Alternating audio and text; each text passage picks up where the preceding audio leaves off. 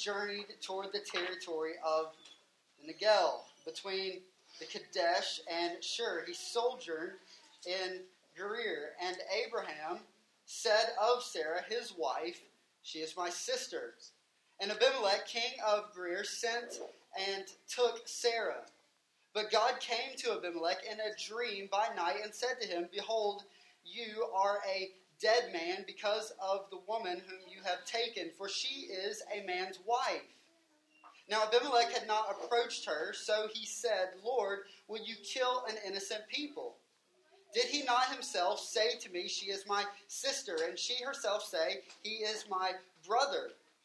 In the integrity of my heart and the innocence of my hands, I have done this." Then God said to him in the dream, "Yes, I know that you have done this in the integrity of your heart, and it was I who kept you from sinning against me. Therefore I did not let you touch her. Now then, return the man's wife, for he is a prophet, so that he will pray for you, and you shall live. But if you do not return her, know that you shall surely die, you and all who are yours." So Abimelech rose early in the morning and called all his servants and told them these things. And the men were very much afraid. Then Abimelech called Abraham and said to him, "What have you done to us? And how have I sinned against you that you have brought on me and my kingdom a great sin? You have done to me things that ought not to be done." And Abimelech said to Abraham, "What did you see that you did this thing?" Abraham said, "I did it because I thought, there is no fear of God at all in this place, and they will kill me because of my wife. Besides, she is indeed my sister, the daughter of my father, though not the daughter of my mother, and she became my wife. And when God caused me to wander from my father's house, I said to her, this is the kindness you must do me.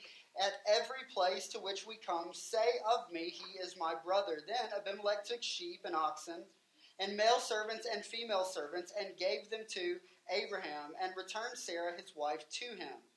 And Abimelech said, "Behold, my land is before you. Dwell where it pleases you." To Sarah he said, "Behold, I have given your brother 1,000 pieces of silver. It is a sign of your innocence in the eyes of all who are with you, and before everyone you are vindicated." Then Abraham prayed to God, and God healed Abimelech, and also healed his wife and female slaves, so that they bore children. For when the Lord had closed all the wombs of the house of Abimelech because of Sarah, Abraham's wife. And this is the word of the Lord. Take a few minutes and greet one another. We're going to dismiss children to our kids area. Make sure that you check them in, and in 5 minutes we will be back.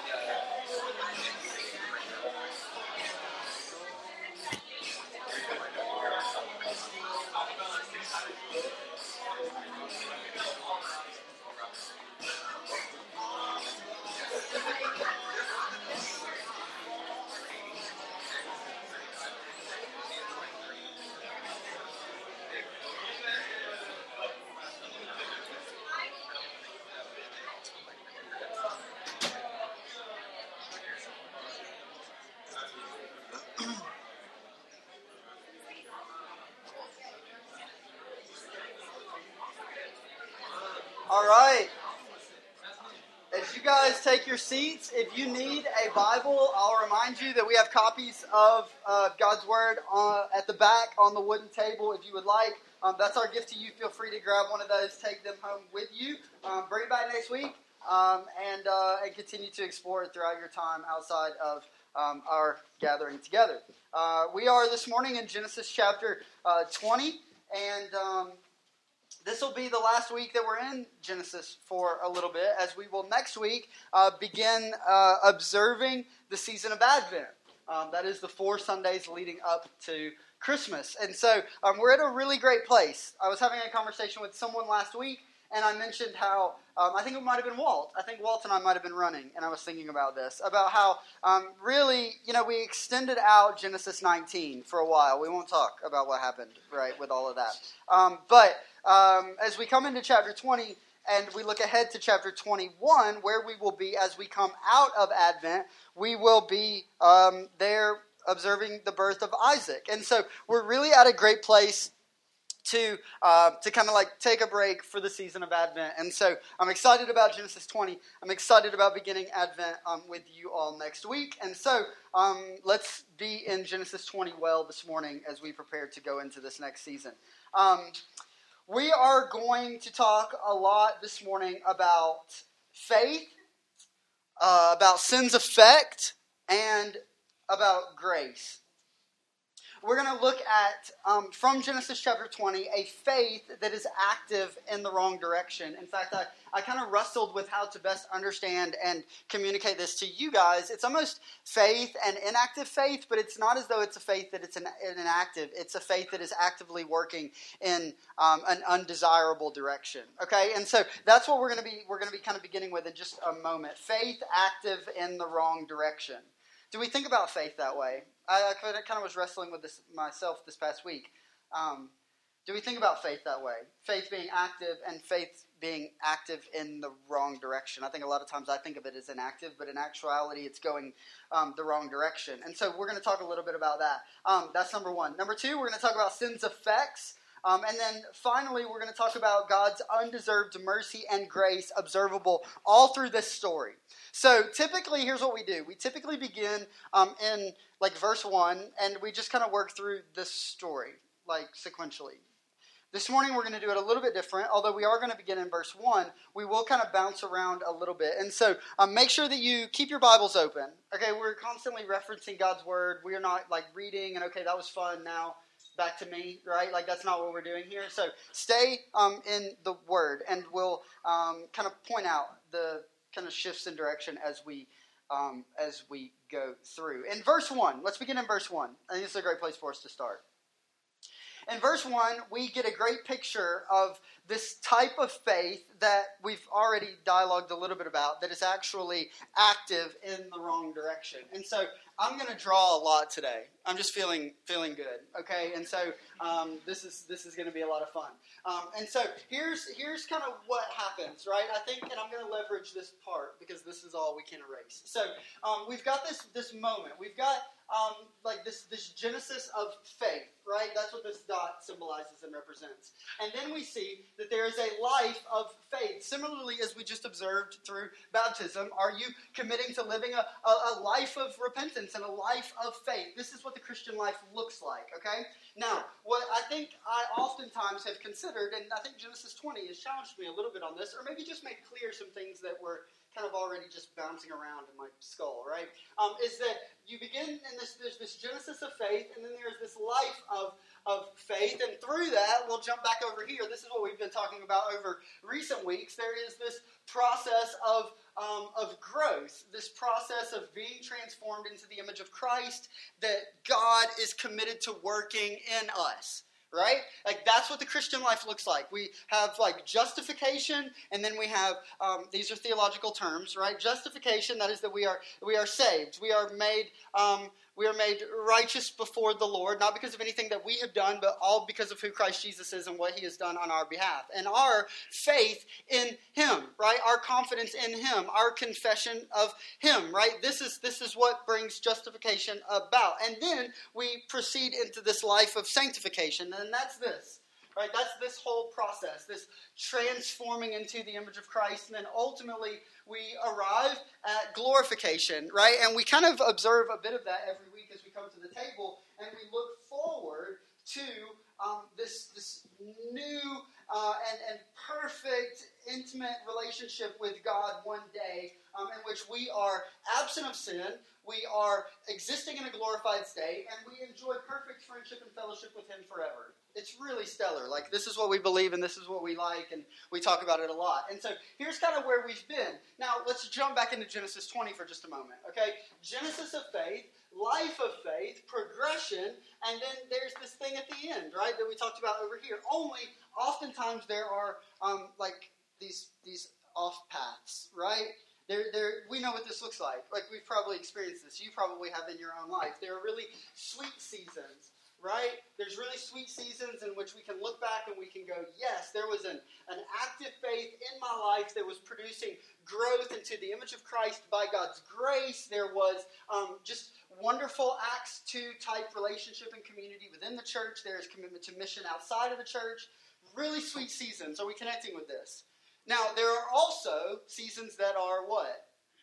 Not so sweet, right? Challenging, difficult seasons. Not just in terms of our circumstance, but perhaps in terms of, like, the activeness of our faith. Like, are we truly, like, living what we say we believe? Are we truly living in light of who Christ is and what He has done to rescue us from our sin? Are we living, like regenerate lives? Are we living lives that reflect the transforming power of the gospel in us? There are times in which we don't, right?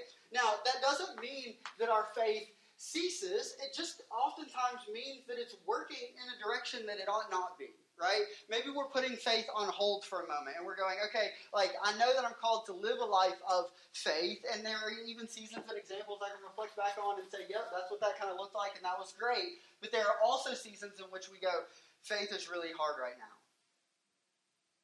Right? Like, faith is really difficult, and as a result, we oftentimes find ourselves going off, right? Just like kind of wandering, right? Like Judah, right? Judah was up here, my little boy. He took his shoes off, and then this was during baptism. I don't know if you saw this. It was really awesome. And then he wandered over here. Like, he just starts wandering around, right? Like, we kind of do that sometimes. We just take our shoes off and we start walking and wandering around. We observe that taking place here in Genesis chapter 20. We're observing a faith that is active, but it's a faith that's active in the wrong direction. Let's look at verse 1. And let's be clear about this as we come into verse 1, that is undesirable, right? Like, a faith that is actively working in the wrong direction is an undesirable position for God's people. We all would say that. We have to affirm that. That's like foundational. We have to affirm that is indeed undesirable. Let's look at verse 1. We have in the beginning, like, Abraham, like, journeying. Like, there's this movement, there's a tracing of geological, of geographical, like, movement. And then we come to this point in which, in verse 2, Abraham says of Sarah, his wife, while sojourning through Gerar, that she is his sister. And he says this for a really specific reason that comes out later on. But he says this, and as a result, Abimelech, the king of Gerar, took Sarah, right? And so he's like, okay, well, Sarah then is single, right? Okay, and so, like, I will take Sarah. Like, she is desirable. I will have her for myself. So, what do we observe in verse 1 as we consider this faith active in the wrong direction? In verse 1, we observe a lie. That's another way that we can say it, right? We observe a lie stemming from what I believe to be any number of human emotions that make it possible for you and I to empathize with Abraham. Our tendency initially might be to read verse 1 and go, okay, you just lied. This is so not what we were hoping to see from you, Abraham. But you just lied, and now we're left asking, what are we to do with this? We're a bit upset, perhaps, in Abraham's decision, and maybe a little bit hard on Abraham. But I think if we consider the human emotions behind the decision that is made, you and I are able to connect with some of these very same emotions that oftentimes lead us into this very same response. Does that make sense? In fact, I think it would be helpful if we start our conversation here. Right? That we start a conversation around the emotions that lead into this particular sin response from Abraham that demonstrates a faith that is active in the wrong direction, so that we can best grasp the deeper issues going on in and with Abraham, so that we, right, you and I, can lean into our own sin and respond appropriately. Now, what is the appropriate response to sin? Repentance. Absolutely. Amen. Like, we are committing to, as Christians, a life of repentance. If you're here and you're in this room and you're skeptical about the Christian faith and you're not really altogether sure what that means or looks like, know that it is not this moment in which repentance is expressed followed by a life that is totally absent of repentance. That is not what the Christian life looks like at all. And so for you and I, as we observe what is here in Genesis chapter 20, and we see these emotions in Abraham that lead to a sinful response, that shine light on our own sinful responses as we find ourselves in a similar emotional state, our natural response ought to be, as God's people, repentance, right? Confession, right? An acknowledgement of a lack of faith, a lack of trust at certain times and in certain seasons, and a desire for the Lord to extend compassion as He is faithful to do, while strengthening us for this, right? This life ahead. Give us strength. This is not, let's just be clear. Is this cool? Let's be clear that we do not live this in our own strength. Right, what we're talking about, a faith that is active, not active in the opposite direction, but is submitting oneself to the desires of the Lord for a redeemed individual, for a child, a son, or a daughter of the King. Repentance and a life of active faith. Abraham's lie is frustrating if we're really honest. It's frustrating because we're coming out of Genesis 19, having observed certain wicked behavior from just about every character in the story. Lot, his wife, his daughters. We observe a struggle of faith that leaves us longing to return to Abraham's place in the narrative. Only as we do in Genesis chapter 20, we find that he too immediately struggles. He struggles with what? Well, here are a few things that I think you and I can relate with that help us to best understand this very unsweet response from Abraham in Genesis chapter 20 that I think that we can relate to. What oftentimes leads to fear? Let's be clear that it is fear that leads to Abraham's response. How do we know that? Well, because later in the story, he is confronted by Abimelech, who says, wait a second, like you lied. Right? Essentially, like you said something that was untrue, and then we get around some of the logistics of the truth in it, and it was more of a twisting, and we go, no, right? Like this was not good. This was not the desirable response. This was a lie from Abraham to Abimelech, designed to what?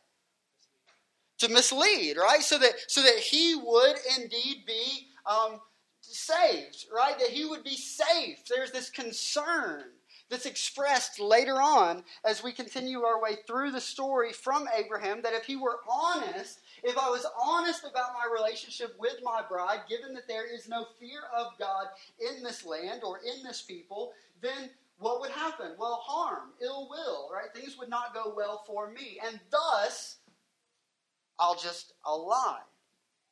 What are some emotions that lead to our deeper understanding of what's going on here? Well, fear, right? We've already mentioned that. How about uncertainty? Right? Like a degree of uncertainty. There's no fear of God in this land, and so I'm not altogether sure what will happen to me if they observe my wife, who is desirable, and they, you know what I mean? Like this whole thing plays out this way, right?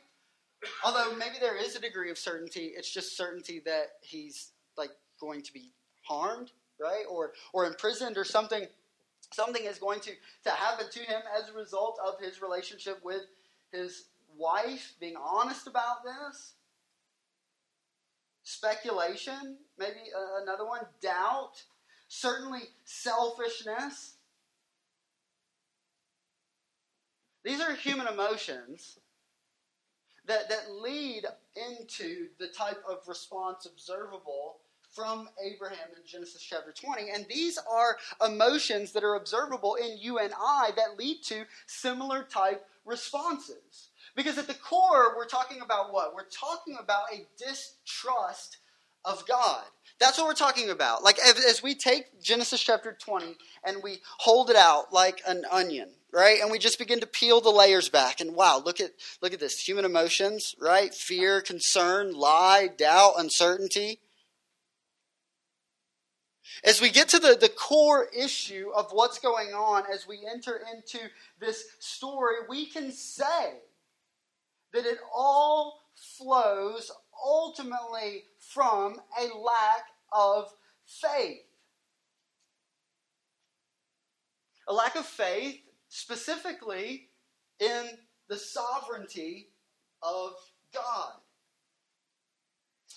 Abraham's view of God, and his understanding of his character and his nature, who he is and the way that he works, fuels his response, sinful response, observable here in Genesis 20. And so I want to spend just a few minutes unpacking this seesaw, right? I want to spend just a few minutes talking through this seesaw up here, and I want to explain this a little bit. Okay, I want us to imagine Abraham's life and our life existing on this teeter-totter. Now, how do teeter-totters work, right?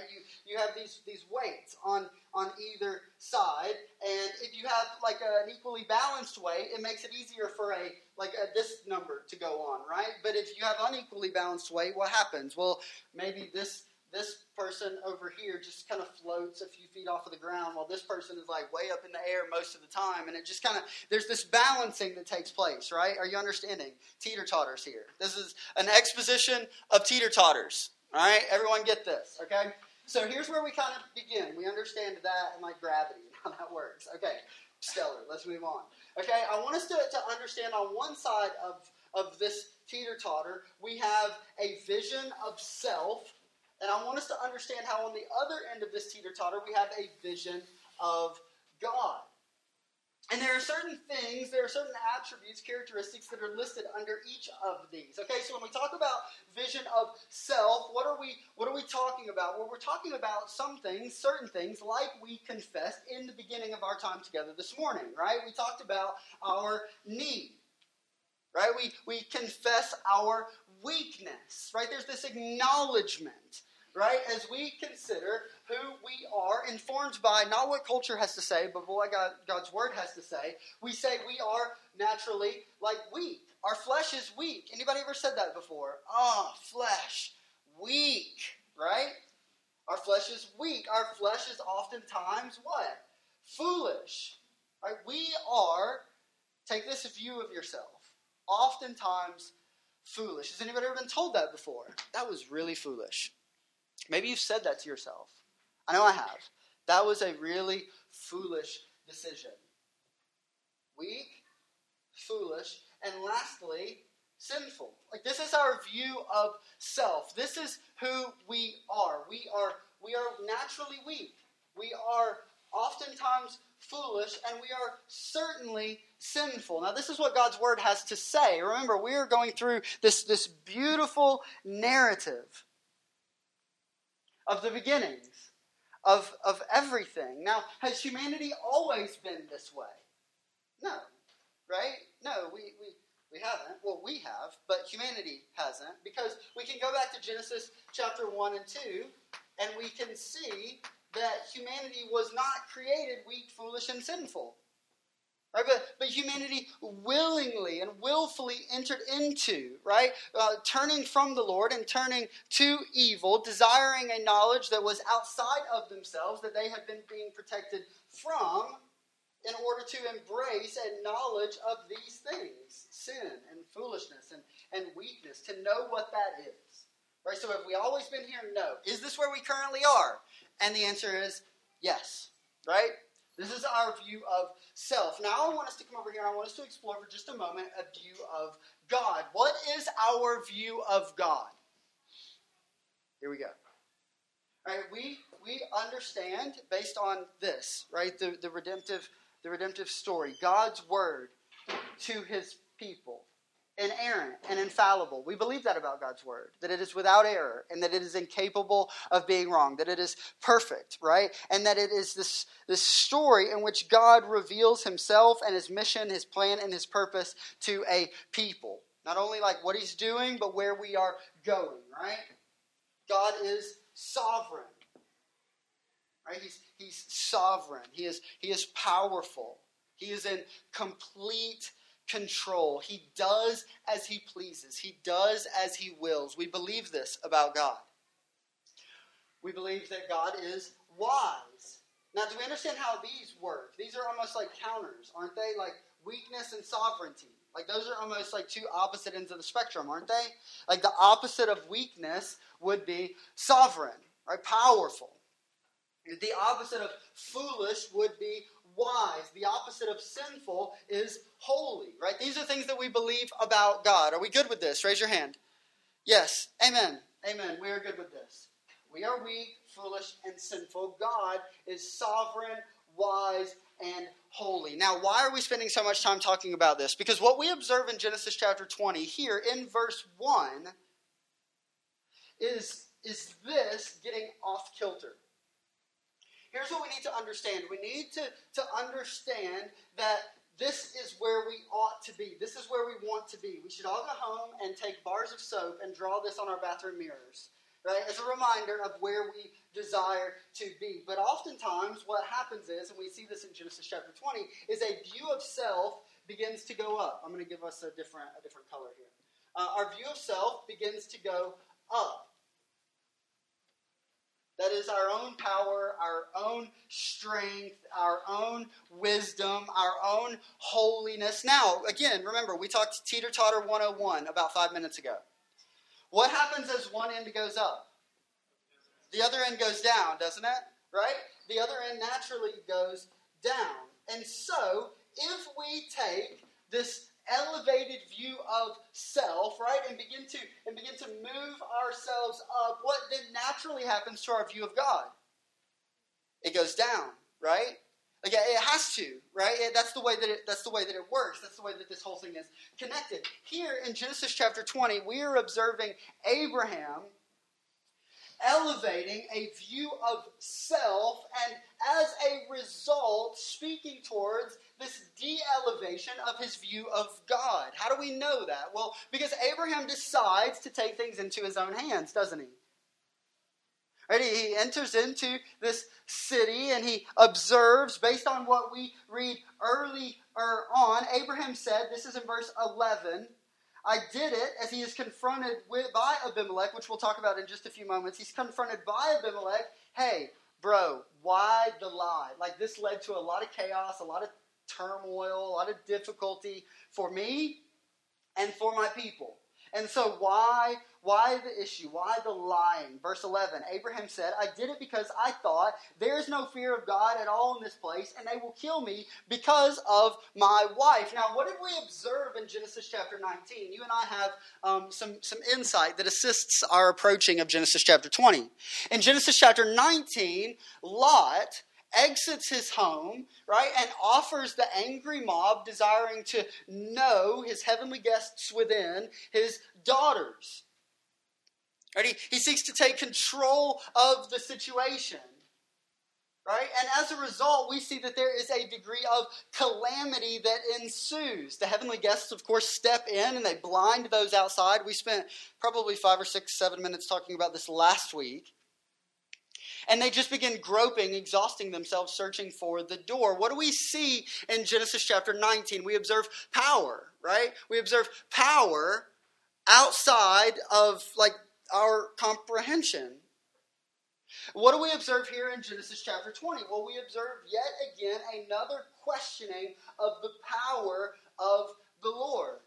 Right? Allow me to take matters into my own hands. Right? Here's the situation as we see it. It's bleak.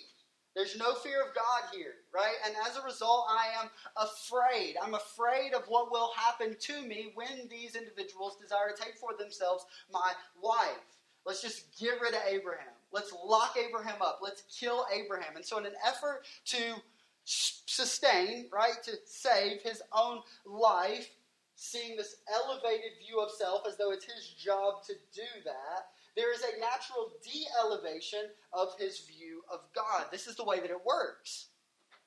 Are we connecting with this? I don't know about you, but I think that there are times and moments, maybe let's even narrow it down. There are moments in which I am guilty of this same thought. And if you are at all familiar with yourself, then you would say that there are moments in which you find yourselves in this exact position as well. Only I don't know that I ever really considered the connection between these two. That as one goes up, the other must go down. Now we're going to talk about how the Lord redeems this. There is a redeemed view of self. Right? We understand that we are worms. We understand that we are naturally wicked, that our flesh is sinful, and that it is a daily struggle. However, we also recognize that we are created in the image of God. Right? That we are created in the image of God, and that we are surrounded by others who are created in the image of God. Within this story, there appears to be a disconnect within both of these spheres. Right? View of self has been elevated by Abraham, and as a result, his view of God has gone down. But even beyond that, his view of others seems to have gone down. Let's continue on this story, and let's seek to understand this a little bit more clearly. Abimelech, the king, I'm in verse 2 here. The king of Gerar sent and took Sarah. Verse 3. But God came to Abimelech in a dream by night and said to him, Behold, you are a dead man because of the woman whom you have taken, for she is a man's wife. Truth is brought to light, but it's not brought to light by Abraham. Who brings it to light? God does, right? God brings sin to light. He exposes it, right? He exposes Abraham's lie. Verse 4. Now Abimelech had not approached her, so he said, Lord, will you kill an innocent people? Did he not himself say to me, she is my sister? And she herself said, he is my brother. In the integrity of my heart and the innocence of my hands, I have done this. Then God said to him in the dream, this is incredible, yes, I know that you have done this in the integrity of your heart, and it was who? I, who kept you from sinning against me. It was I who kept you from sinning against me. We see within the life of Abraham here in Genesis chapter 20 a faith that is working in the wrong direction. Right? It's faith in himself, in his view of himself, and his need to work within this particular situation and circumstance to bring about good. We see in Genesis chapter 20 a de-elevation of Abraham's view of God, and we see a lack of true care and concern for all other parties that are a part of this story. God says in verse, where is it? It was I that kept you from sinning against me. Therefore, I did not let you touch her. In verse 6, we find out that Abimelech, right, that his lack of action, entering into increased sin with Sarah, is a result of God's goodness and grace. Right? That if not for God's gracious intervention, that Abimelech would have just naturally entered into the desires of the flesh and brought more sin upon himself. Abimelech claims innocence in this situation. But even the innocence that he claims is a result of God's compassion. Right? Even the innocence that he claims is a result of God's kindness. It's a result of God's mercy. He says, if we continue on, then God said to him in a dream, I know that you've done this in the integrity of your heart. I've kept you from sinning against me. Therefore, I did not let you touch her. Verse 7. Now then, return to the man's wife, for he is a prophet, so that he will pray for you, and you shall live. But if you do not return her, know that you shall surely die, you and all who are yours. There's a snowballing effect that's taken place here. The sin in Genesis 20 begins with this one lie. And then we find that this one lie escalates, right? And then we find that if not for a course correction, that it will only serve to escalate further. There's a warning from the Lord. Let's look at Abimelech's response and how it informs our understanding of the connection between view of self, view of God, and view of others. Because we can't forget about this. How does our view of others fit into this? We're going to talk about that in just a second. Abimelech gets it. Let's look at verse 8. So Abimelech rose early in the morning and called all of his servants and told them all these things. And the men were very much afraid. Then Abimelech called Abraham and said to him, I want us to pause for just a moment. Within this story, I want us to consider who is it that looks more like a follower, a confessor of God? Abimelech or Abraham? Abimelech, right? Abimelech looks more like, it's very similar to what you observe in the book of Jonah. In the book of Jonah, we meet a very disobedient prophet who receives a word and instruction from the Lord to go to Nineveh and to call out against the sin of this great city.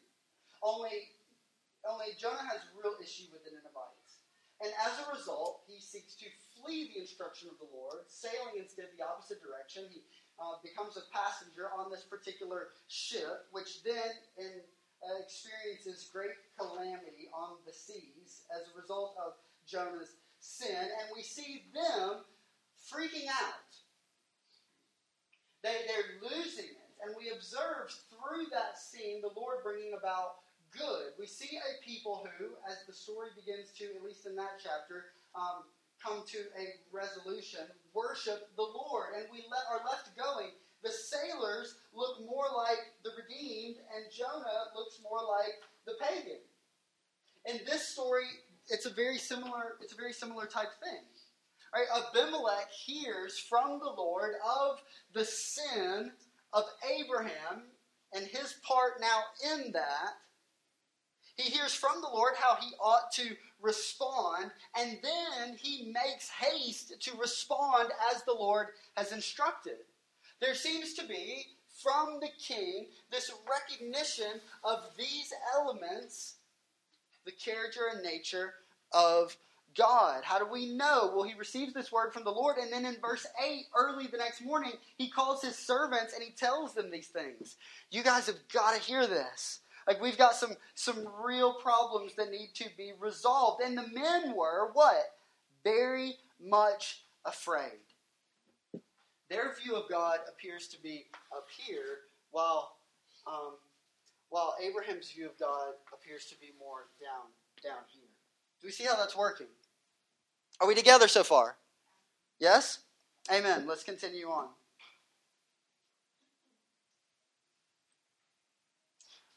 Abimelech says in verse 9, What have you done to us, and how have I sinned against you, that you have brought on me and my kingdom a great sin? You have done to me things that ought not to be done. And Abimelech said to Abraham, What did you see that you did this thing? Now in verse 11, we see the root, right, of the emotion that leads Abraham into this elevated view of self and this de-elevated view of God. However, from Abimelech, we see this recognition that Abraham has not only elevated his view of self while de-elevating his view of God, but he has de-elevated his view of others. Hey, as a result of your sin, great trouble, right? Great calamity, great trial in the lives of myself and my people? What have I done to you to bring this about? We see Abraham being not a great neighbor. This is the epitome of what being not a great neighbor looks like. Right? He seems to have very little care and very little concern for what is to happen to this particular group of people. He is more concerned as to what is to happen with him. Here's what I want to say about this. I want us to consider for a moment our view of sin and its effects. Is Abraham confused as to whether or not he is acting sinfully or if he's acting righteously? We don't know altogether, right? But we would assume, right, that Abraham is aware that he is twisting the truth in a very similar fashion as we have observed earlier on in the life of Abraham.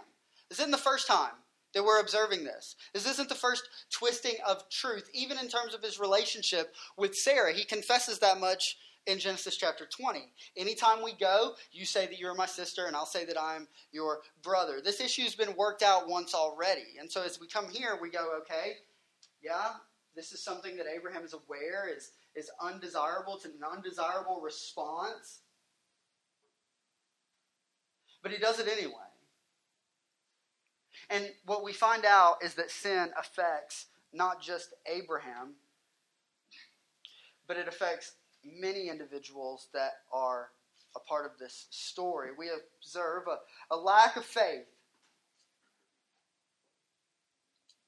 And we say this from a New Testament perspective, that a lack of faith from a Christian perspective does not limit its impact on our own personal experience or existence.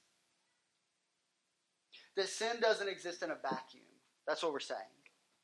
Right? That sin doesn't exist in a vacuum. That Abraham might have adopted this idea that this sin will only affect me. Only we find out that is not the case.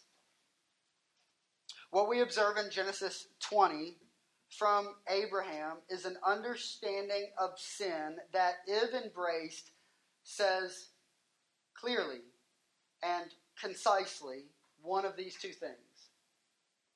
Number one, that my sin affects only me, or my sin affects others, I just don't care that much. Right? It has to say one of those two things. If we live our lives this way, in a similar way as we're observing from Abraham here, right, willing to lie, not really considering its repercussions, willing to sin, not really willing to consider the ripple effects and its effect on other people, then we are saying that either we believe our sin exists in a vacuum. Right? That is to say that our sin exists in this box and it affects no one outside, or we concede that sin affects many parties involved, only we don't care. Right? Like, my sin is worth its effect on those around me. What a serious statement, right? What we want to do is we want to see a reform of this idea. Right? We want to understand sin and its true effects on others, on the world around us, on those that love and care for us, on those that we don't know. Sin affects. Do you have any experience with that? Or can you think of specific moments and instances in which you willfully sin and those effects are felt by many around you who may not even have been, and probably most oftentimes aren't, a part of the behavior, of the sin? As a view of self is elevated, view of God goes down, and as a result, view of others goes down. That's not where we want to be. Okay? In fact, let's do this. This is not where we want to be. This is where we want to be. We want to adopt a position that has this elevated view of God, a biblical view of God, that leads into like a de-elevation elevated view of self. That is a willingness to confess our weakness, our foolishness, and our sin, looking to the Lord for strength and wisdom and righteousness, that will then lead us to an elevated view of others. Jesus says, as he brings the law, as he brings it all together, he says that his people are to love God and to love their neighbor. Right? What we observe here is a failure to love one's neighbor. Right? There's this desire for self-preservation that supersedes faith working actively in a right direction. And so what we need to say then is, what we need to say is this. In this situation, let's step back into Genesis chapter 20 for a moment. Everything works out well for all parties involved? Yes? Right? Abimelech goes to the king, right? Abimelech goes to Abraham, right? And there's this conversation that goes on. And then there is an exchange of goods, and then things are set back on their right trajectory. But that's not always the case, okay? Here we see that. But in our lives, sometimes there is cause for fear and stress and anxiety. And if we move forward in faith, there is a great possibility that we will experience difficulty, right? And hardship. Have you ever experienced one of these moments, right? Where you know that moving forward and responding as the Lord would have us to respond is going to then naturally result in a certain degree of discomfort, maybe even great discomfort. Have you ever experienced this before? We don't say that, all right, well, if we do this, then everything will turn out ultimately for our good as the world perceives and defines it. Right? What we say is that God is good and that He is faithful and that we are desiring a faith actively working in the right direction, come what may. No matter what difficulty, no matter what hardship, no matter what persecution might result from a faith actively working in the right direction. This past week, perhaps you saw, there was a young man who visited a particular island of a particular people known as the Senegalese. Did you guys see this? Right? Young guy. I think he was like in his maybe mid to late 20s. 26 maybe, I want to say. I read the article a couple of times as it began to come out. Anyway, this guy was a Christian missionary. And he, the Lord just gave him like this, what seems to be, based on everything that I've been able to read, like a real heart for the glory of Christ and the good of sinners. Right, a real sound theological perspective of the realities of eternity. Right, that there is this residing with the King forever, or there is an eternal separation from the King forever. Heaven and hell. And as a result of a strong conviction of these realities, he oftentimes found himself in difficult or precarious situations. And one of those, this past week, led ultimately to his death. It was a very Jim Elliot type of exchange. Right? He visited the island of this Indian people group that had been altogether ostracized from the world. They'd been just left alone. In fact, they're almost protected. Don't go to the island. Don't go visit them. We're just going to let these guys kind of do what they do. And as a result of his going to the island to share with these people the gospel, he was killed by these people. Very similar to Jim Elliot. Who's familiar with Jim Elliot and his story? Yeah, very, very similar. And you go, wow, okay, well, that's incredible. But here's what makes it altogether more incredible, from my perspective, is that there was this clear understanding that an obedience and a commitment to mission going to this very particular and dangerous people might result in his death. How do we know that? Well, because he left a journal entry.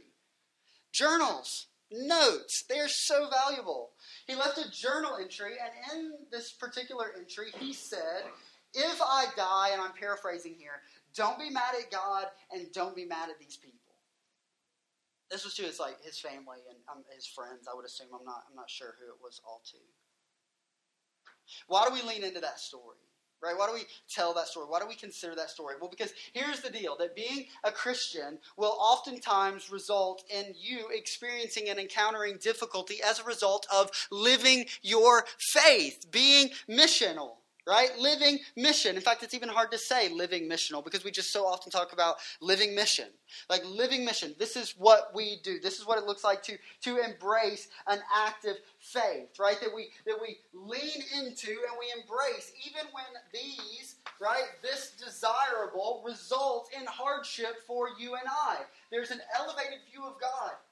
That doesn't mean that we believe that we will always be safe. In fact, we believe that oftentimes we will be unsafe, but that God is great and compassionate and that He keeps us. Even if He doesn't keep us here, that He keeps us, right? That He holds us, that we are safe in Him as we embrace difficult and dangerous circumstances in our life. We have a de-elevated view of self, while at the same time having an elevated view of self. We really just have a proper view of self. We understand that we are created in the image of God and that He created us to live a certain way and that we can't live that way on our own. But as we look to Him, right, and we trust in Him and we embrace gospel transformation for our lives, as we are called into the flock, our hearts are changed and our desires are changed and a spirit takes up residence within us that enables us to begin living the types of lives that God desires for His people to live. Do we get this? Even if it's difficult, right? Even if it produces hardship, we have an elevated view of others. Do we say that we see ourselves as less important than other people? Are we less important than other people? No. But we see ourselves that way. We say you are more important. Right? Others are more important. Neighbors are more important. We serve and we share and we love and we seek the glory of God and the good of other people, even when it produces a certain degree of hardship, which it will. And so, we see faith active in a wrong direction. We see sin's effects and a right response, the undesirable and the desirable, followed by, finally, God's extension of undeserved mercy and grace. We've touched on it already, but let's draw it out explicitly. To Abimelech, God says, I kept you from sinning. And to Abraham, who, in spite of his sin, is recognized still as a prophet, a recipient of God's special grace. This is the emphasis from the New Testament for Abraham. Not his sin, but his faith. Hebrews chapter 11, verse 8. The author of Hebrews writes, consider what's being emphasized here and what is not mentioned. By faith, Abraham obeyed when he was called to go out to a place that he was to receive as an inheritance. And he went out not knowing where he was going. Hebrews 11 is an exposition of faith from the life of Abraham. It begins with his leaving Ur for an unknown promised land, staying in the land even in times of great danger, believing that God could give him a son when he and Sarah were past their age for having children, and being willing to offer up Isaac, counting that God could raise him from the dead. Not a single time over the course of this snapshot of the life of Abraham does his sin or shame surface. Why?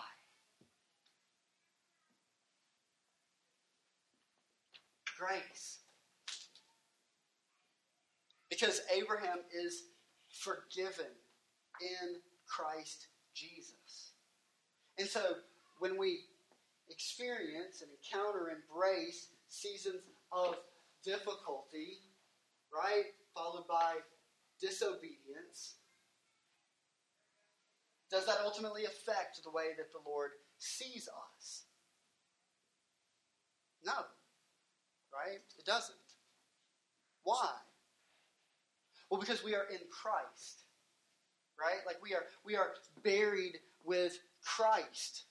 Like we are raised in Christ. It's not our righteousness. It's His. Right? It's His commitment and it's His faith in the plan of the Father that we cling to even in seasons of difficulty and disobedience. Sin and shame are forgiven. They are gone. Whereas there was once hostility and death, there is now, through the resurrection of Jesus and His absorption of sin and shame, adoption, right? Peace and forgiveness. As one Matt Carter puts it, peace is who God is, and making peace is one of the primary things that God does. We said it in the beginning. We said it as we observed baptism this morning. Our death is over. There is mercy and there is grace. And so the question that you and I need to ask ourselves as we begin to close Genesis chapter 20 is this. How does our understanding of who God is drive decisions that we make? How does our understanding of who God is drive decisions that we make? What does it look like if we flip this and it begins to look more like this in the case of Genesis chapter 20? Right? In specific seasons and instances in our own lives, what does it look like to embrace a de-elevation of our view of self and what we need to do and embrace this sound, biblical, stout view of God that informs and shapes and drives the way that we live our lives. Practices that we embrace even in the face of potential difficulty. That is the question. How does our understanding of God, how does our understanding of who God is, drive decisions that we make and practices that we embrace even in the face of potential difficulty? Where do we go as a source of confidence for the Christian life? We go, as we do each week, to the cross.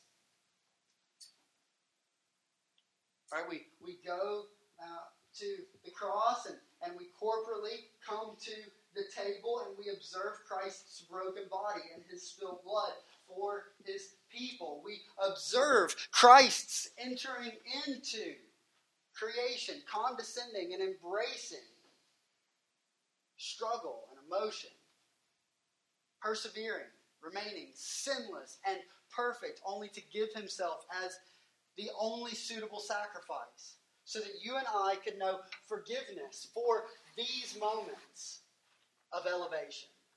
We don't save ourselves, or we don't sustain ourselves. We look to God.